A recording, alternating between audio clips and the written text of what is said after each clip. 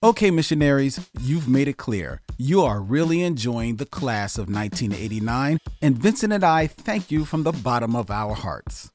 However, I'm sorry to say, we can't bring you the entire series here on the Micheaux Mission feed. But I tell you what we're going to do.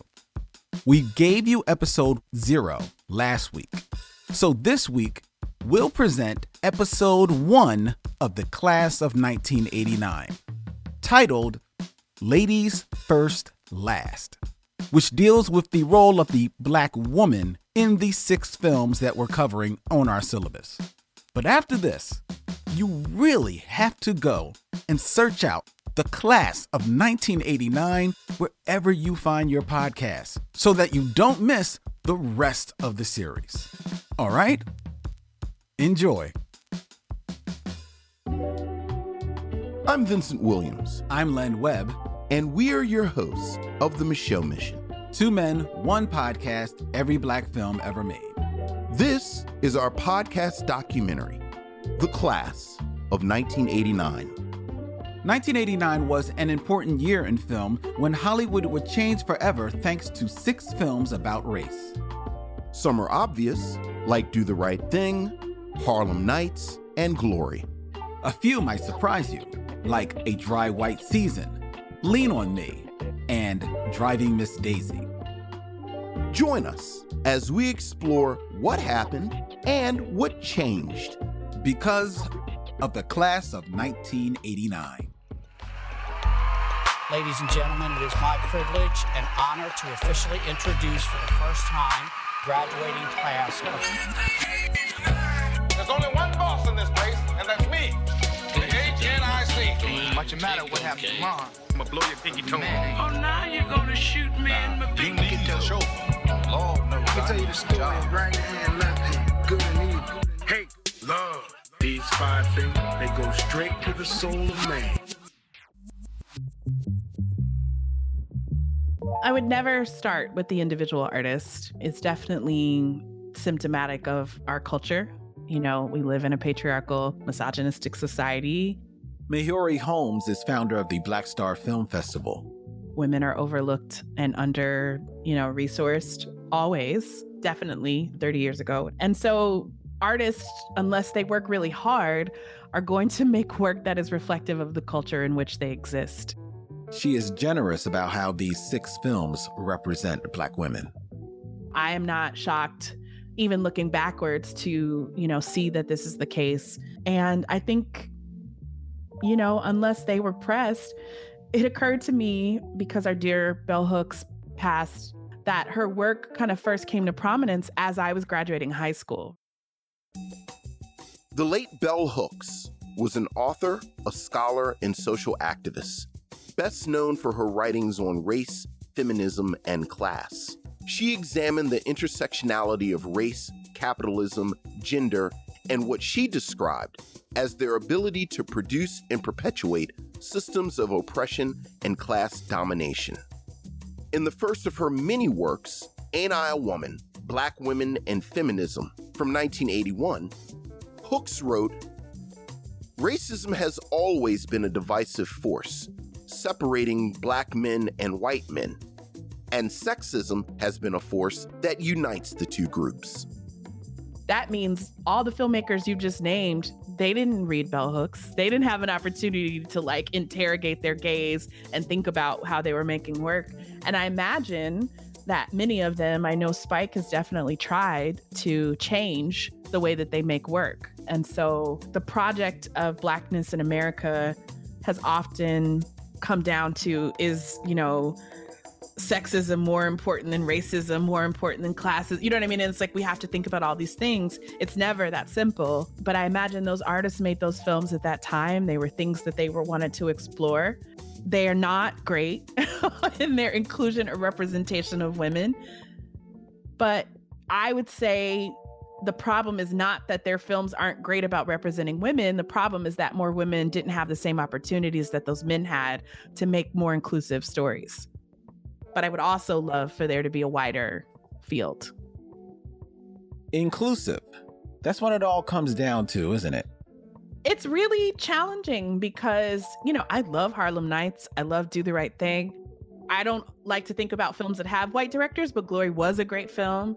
I also really enjoyed Driving Miss Daisy. I just want to make more space for more voices because, say there is a filmmaker that is more sensitive, then if they also have the opportunity to make work, then maybe we can support them instead of the one who's sexist. You know what I mean? Like, I think policing people's practices is problematic because then you're asking people to be inauthentic and you're asking people to speak to something that they maybe aren't thinking about. That doesn't mean they can't be called out. It doesn't mean that we shouldn't wish that they had a broader palette. But I'm not really interested in like looking back at this work and saying like, why wasn't Mother Sister a bigger character? You know what I mean? Like that's not what I want to do. You could call that generous, or some people might also call it apolitical on my part. I don't think so, but I mean, sure, we want people to be authentic, but sometimes authentic can go left and be abrasive. Let's hear from Elizabeth Wellington, who covers the arts and culture beat for the Philadelphia Inquirer, and who minces no words about one of our more celebrated directors. I'm not the Spike Lee fan. Like, I like Spike Lee, but there's always something in a Spike Lee movie that makes me cringe. And usually it's his relationship and his depiction of women. Like, I'm like, Spike, get over it. I always leave a Spike Lee movie feeling like let down. Like, really? This is what you think of us, Spike? Really? What specifically about Do the Right Thing were you cringing over? When it comes on, so you see Rosie Perez dancing, right? Like the big dance scene. And you're just like, what is she doing? Like, is this new? It felt like in Living Color. Like, it was just that from that time and that era where she does the dancing. And I think she's so stereotypical. They make her like a stereotypical Puerto Rican. And I don't even see the point. You know what I mean? Like, I think we're all in Spike Lee's jacked up imagination. And I don't want to be there. Spike Lee's women never have agency. They're always at the mercy of Spike Lee's masochistic male characters who are going through their own stuff and can never see what they're doing to their women until it's too late, or they have no choice. That's just me looking through my 2021 lenses. And I like Rosie Perez, but I was so irritated by her because her accent was 2 octaves higher than it needed to be. So what he's saying about race relations is right, but it's coming through such a filtered, the filter doesn't agree with me. Yeah, we'd like to give Spike the benefit of the doubt. He was a very young man when he made Do the Right Thing, and it's a powerful, important film. But as a more mature man, his lens in 1989 was questionable. Here's a 2022 interview with Rosie Perez, done by Terry Gross of PBS's Fresh Air, that underlines how intention and practice might not jibe. I mean, in fairness to Spike, I did agree to the nudity. He had to ask permission. My father couldn't make it to New York, and I was like, thank God, because I didn't want to tell him. But my brother-in-law, my sister's then husband, said, I'll talk to him. And I'm going, oh my gosh. And my brother-in-law, God rest his soul, very scary guy. And he sat down, and Spike had to ask him, and we negotiated the nudity. There was supposed to be more nudity. And we negotiated down to what you saw on screen. But at the time when it was done, in the middle of it, I was fine with all the other body parts. And when it came to my breast, I just felt exploited. And I had thoughts of my father swirling around in my head, and I just started crying. And Ernest Dickerson yelled, cut, and Spike was very angry. Ernest Dickerson was a cinematographer on Do the Right Thing. A longtime collaborator of Lee's, this was their third film together, after She's Gotta Have It and School Days. Dickerson was arguably Lee's most trusted colleague. And Ernest Dickerson was like, God bless him, because he goes, stop, this is enough, Spike. We got it. This isn't right. And I got up, and Ruth Carter put a rope around me, and she gave me the biggest hug. And Spike was so confused. He goes, but you knew what I was doing. You agreed to it. And I said, yeah, but it was just too much. It was just too much. It was just too much. I remember saying that to him. And And it was upsetting. And the thing is that we didn't have a big fight over it. We had a conversation. I give him that credit. And he said, "I'm sorry. I didn't realize." And I said, "It's okay." And we finished the day. While what made it to film definitely resonated with a lot of people, it scarred Perez a bit. The violation she felt over the scene was a violation of herself by herself. In a June 2000 feature in the New York Times, read by Marisol Rios, she explains her self-loathing at the time and how it was swept away by her very next project. It wasn't really about taking off my clothes, but I also didn't feel good about it because the atmosphere wasn't correct. And when Spike Lee puts ice cubes on my nipples, the reason you don't see my head is that I'm crying. I was like, I don't want to do this. And the reason why I cried was not so much because I felt violated as because I was angry at myself, because I wanted to say something, get up. So that's how I felt violated. I felt like I violated myself. But then I went and took my clothes off again for White Men Can't Jump. But that was because it was totally my decision. I felt totally comfortable. And the director was so cool. And Woody Harrelson was like, well, whatever you want is cool with me. So there I felt empowered by it. But with Do the Right Thing, it was like, now I'm the object. Here's the shot. In many ways, Rosie Perez's character is the object, the shot. There's no more agency to Tina than to Mother Sister, the ever-present sage who lives on her windowsill, played by Ruby Dee. Graceful as ever, but essentially the watcher. Observe, do not interfere. Nevertheless, Perez is still beholden to Lee for the career that his film gave to her. Again, from Fresh Air. And I am forever grateful. And Spike and I, and people always think like, you know, why are you disrespecting Spike Lee? I'm not disrespecting Spike Lee. I'm telling you the truth of what had happened. And things can happen, and you don't need to cancel him. He and I worked it out, you know, and he apologized. We hugged it out, and we're still friends to this day. Bobby Booker of WRTI Temple Radio believes that Do the Right Thing does the right thing overall. I was even recently in a coffee shop down like 16th and Jackson, still very, very, very Italian. And this place makes great coffee. And I'm looking around and they've got like a wall of fame.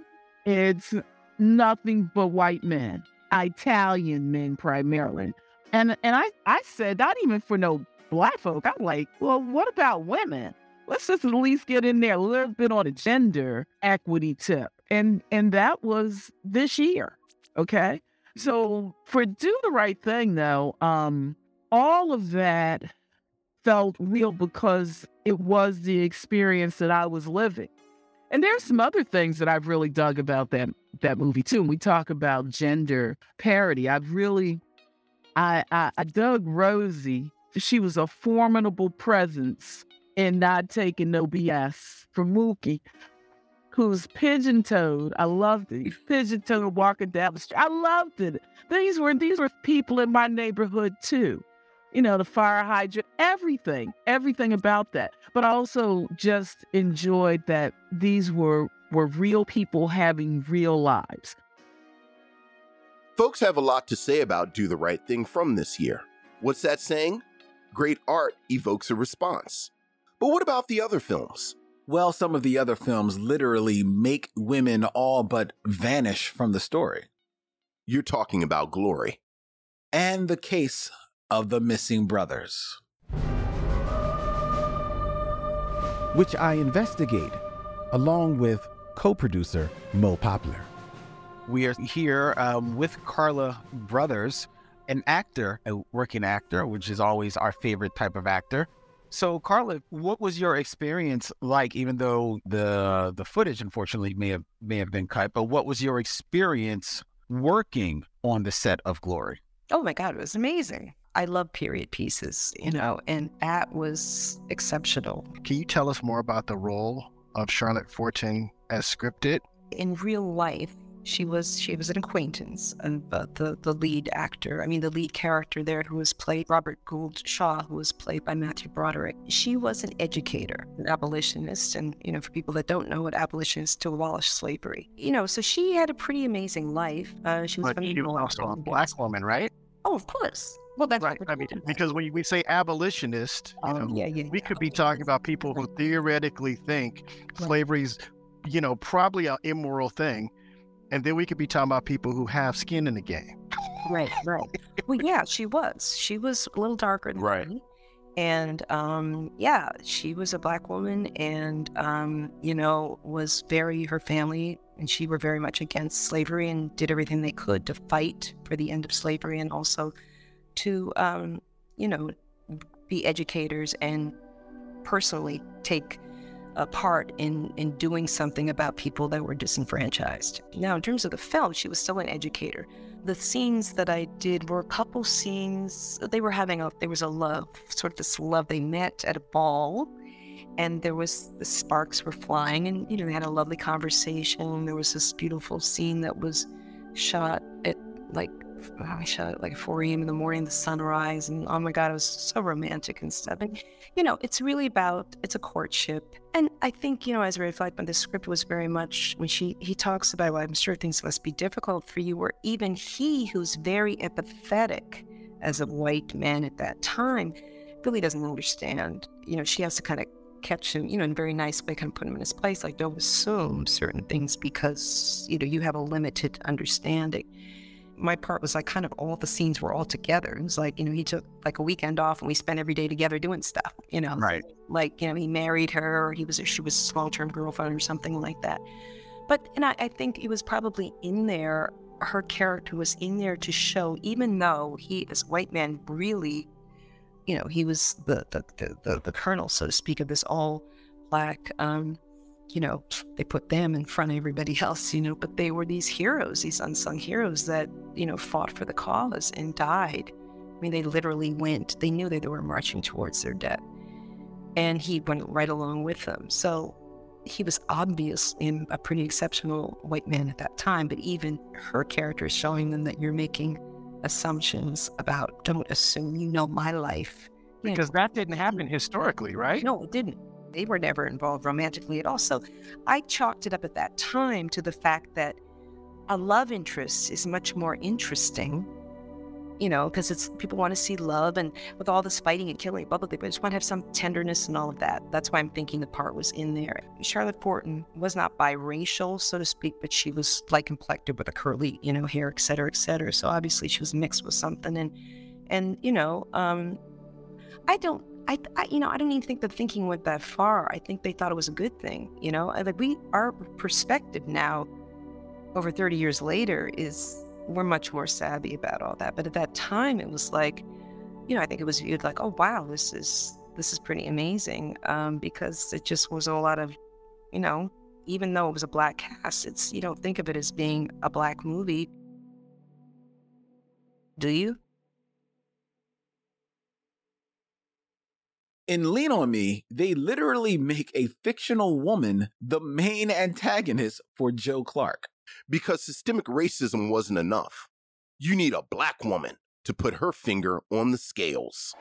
What happened this morning is an outrage. My boy's no criminal. He and those children belong in school, not back out on the street. You're a fascist, Clark. Our kids don't deserve this.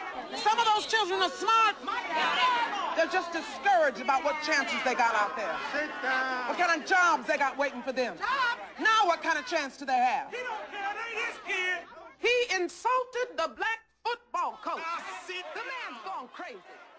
Harlem Nights can't really call its depiction of Black women progressive.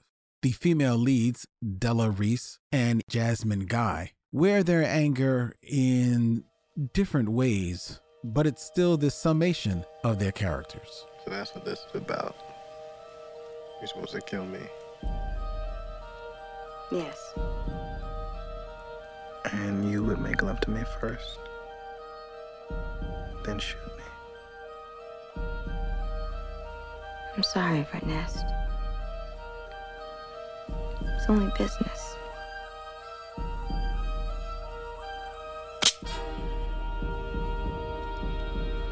This is personal. That role actually to me was kind of non-Jasmine Guy, because I think that might be the only time I've ever seen her not be a bad guy. Like, I just felt like it was a Robin Givens role, not a Jasmine Guy role. But then again, they wanted her to be Creole. I didn't think her performance was bad, or good. I just thought it wasn't a performance that she would have normally done. And I haven't seen her do anything like that since then. Well, what do you think about the roles of the women in general in the film?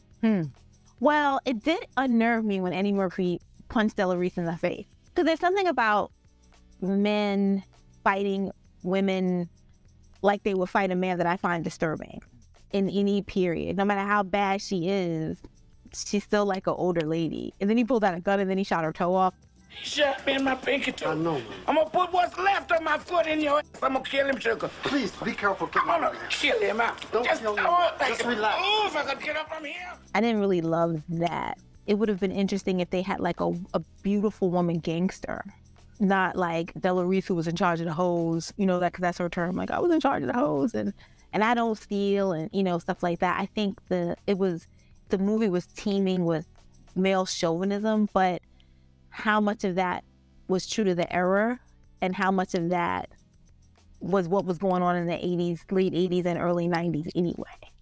That's what I was going to. When you say true to the era, did you mean the era of in which the film is set, the 20s, or were you speaking specifically of the late 80s and 90s? I think it was true to both. I think the machismo in the 20s had a different feel from the machismo of the 80s and 90s, just because I think the machismo in the 80s and 90s was stiffed in like pop culture and loose. Like, I don't know if they would have loosely used the B word as much in the 20s as they would have in the 90s. You know what I mean? Like, my 90s ear was used to that kind of discussion, but I don't know how accurate that was in the 20s, but I think there were definitely women gangsters in the 20s who weren't necessarily running the whole house.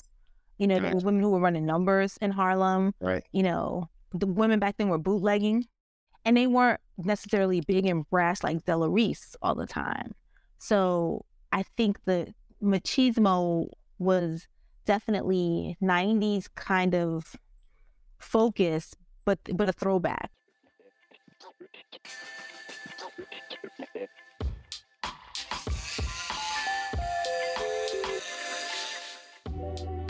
So we're dancing around the elephant in the room. You've got something to say about the feminist icon that won Jessica Tandy an Academy Award for Best Actress, the scion of womanhood, Miss Daisy? We'll speak more about that in another episode. There's another elephant in here? Well, we've talked about women as drawn by male directors, black and white. But we have a black woman director in Usain Palsy, who released her first studio film in 1989, A Dry White Season. This film doesn't have a lot to say about women, black or white. Film critic Tim Cockshell puts it into context. A Dry White Season is an interesting film in that Usain Palsy is the director. Mm-hmm. And she's doing a whole bunch of firsts here too. She drugged Marlon Brando out of retirement for this movie. She's the first black woman director to direct an actor, Marlon, to an Academy Award nomination, and to make a film mostly actually set in South Africa. She was engaged in a whole lot of firsts, and that has to be recognized. Jaw broken, his nose broken, his cheekbone crushed. Must have hit the balls when he tried to jump out of his window. And we see what happens to these African people, these black South Africans, particularly at the beginning of the movie,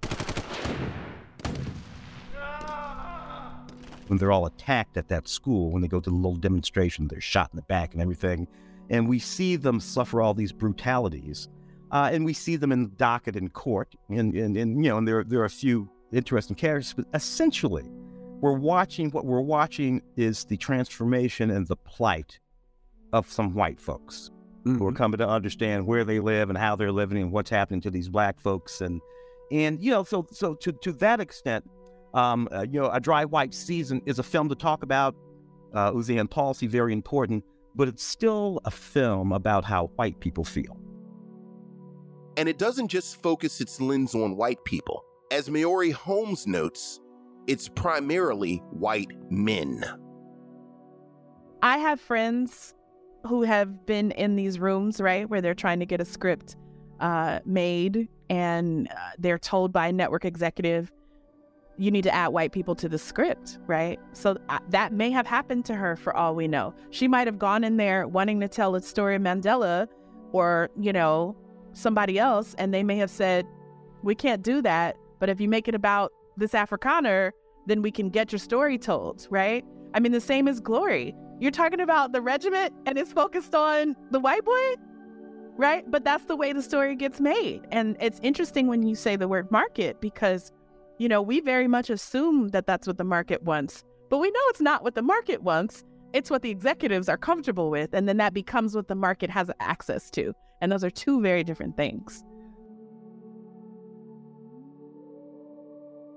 And I understand completely that as a first Black woman, first this, first that, first with the studio, all of that, she was in a box like no other box, they had her jammed up. We're going to let you make this movie, sister, but we're going to let you make this movie, sister. So don't get, that, and still a movie full of good intentions, but still a movie about, Donald Sutherland and Susan Sarandon, all of it. It's still a movie about that. So, appreciate it, but no, it does not live alongside Do the Right Thing and Harlem Nights for me.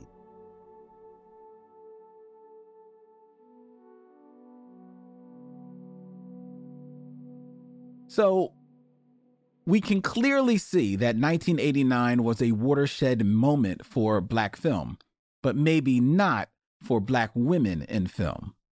I don't know. We're clear that 2 years later, Melvin Van Peebles' son, Mario Van Peebles, will come out with New Jack City, a decidedly Black film with a decidedly Black perspective. But let's not forget that in the same year, Julie Dash brings us Daughters of the Dust, a much greater work of art coming right out of the LA Rebellion film movement. Usain Palsy is the first Black woman to direct a studio film. Julie Dash is the first Black woman director to have her film receive a wide theatrical release. On a film made for less than $1 million, all about Black women. We also get Just Another Girl on the IRT in 1992. Criminally underrated. Waiting to Exhale in 1995. The Watermelon Woman in 1996. Eve's Bayou in 1997.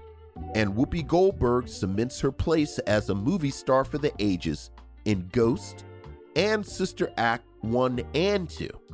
And we see a lot more of the amazing Alfre Woodard in films such as Crooklyn and Down in the Delta. So maybe Black women saw Lean on Me, Do the Right Thing, and Harlem Nights the same way as Black people in general saw Driving Miss Daisy and Glory. They saw something missing. In 1989, they weren't invited to the party. So they started their own.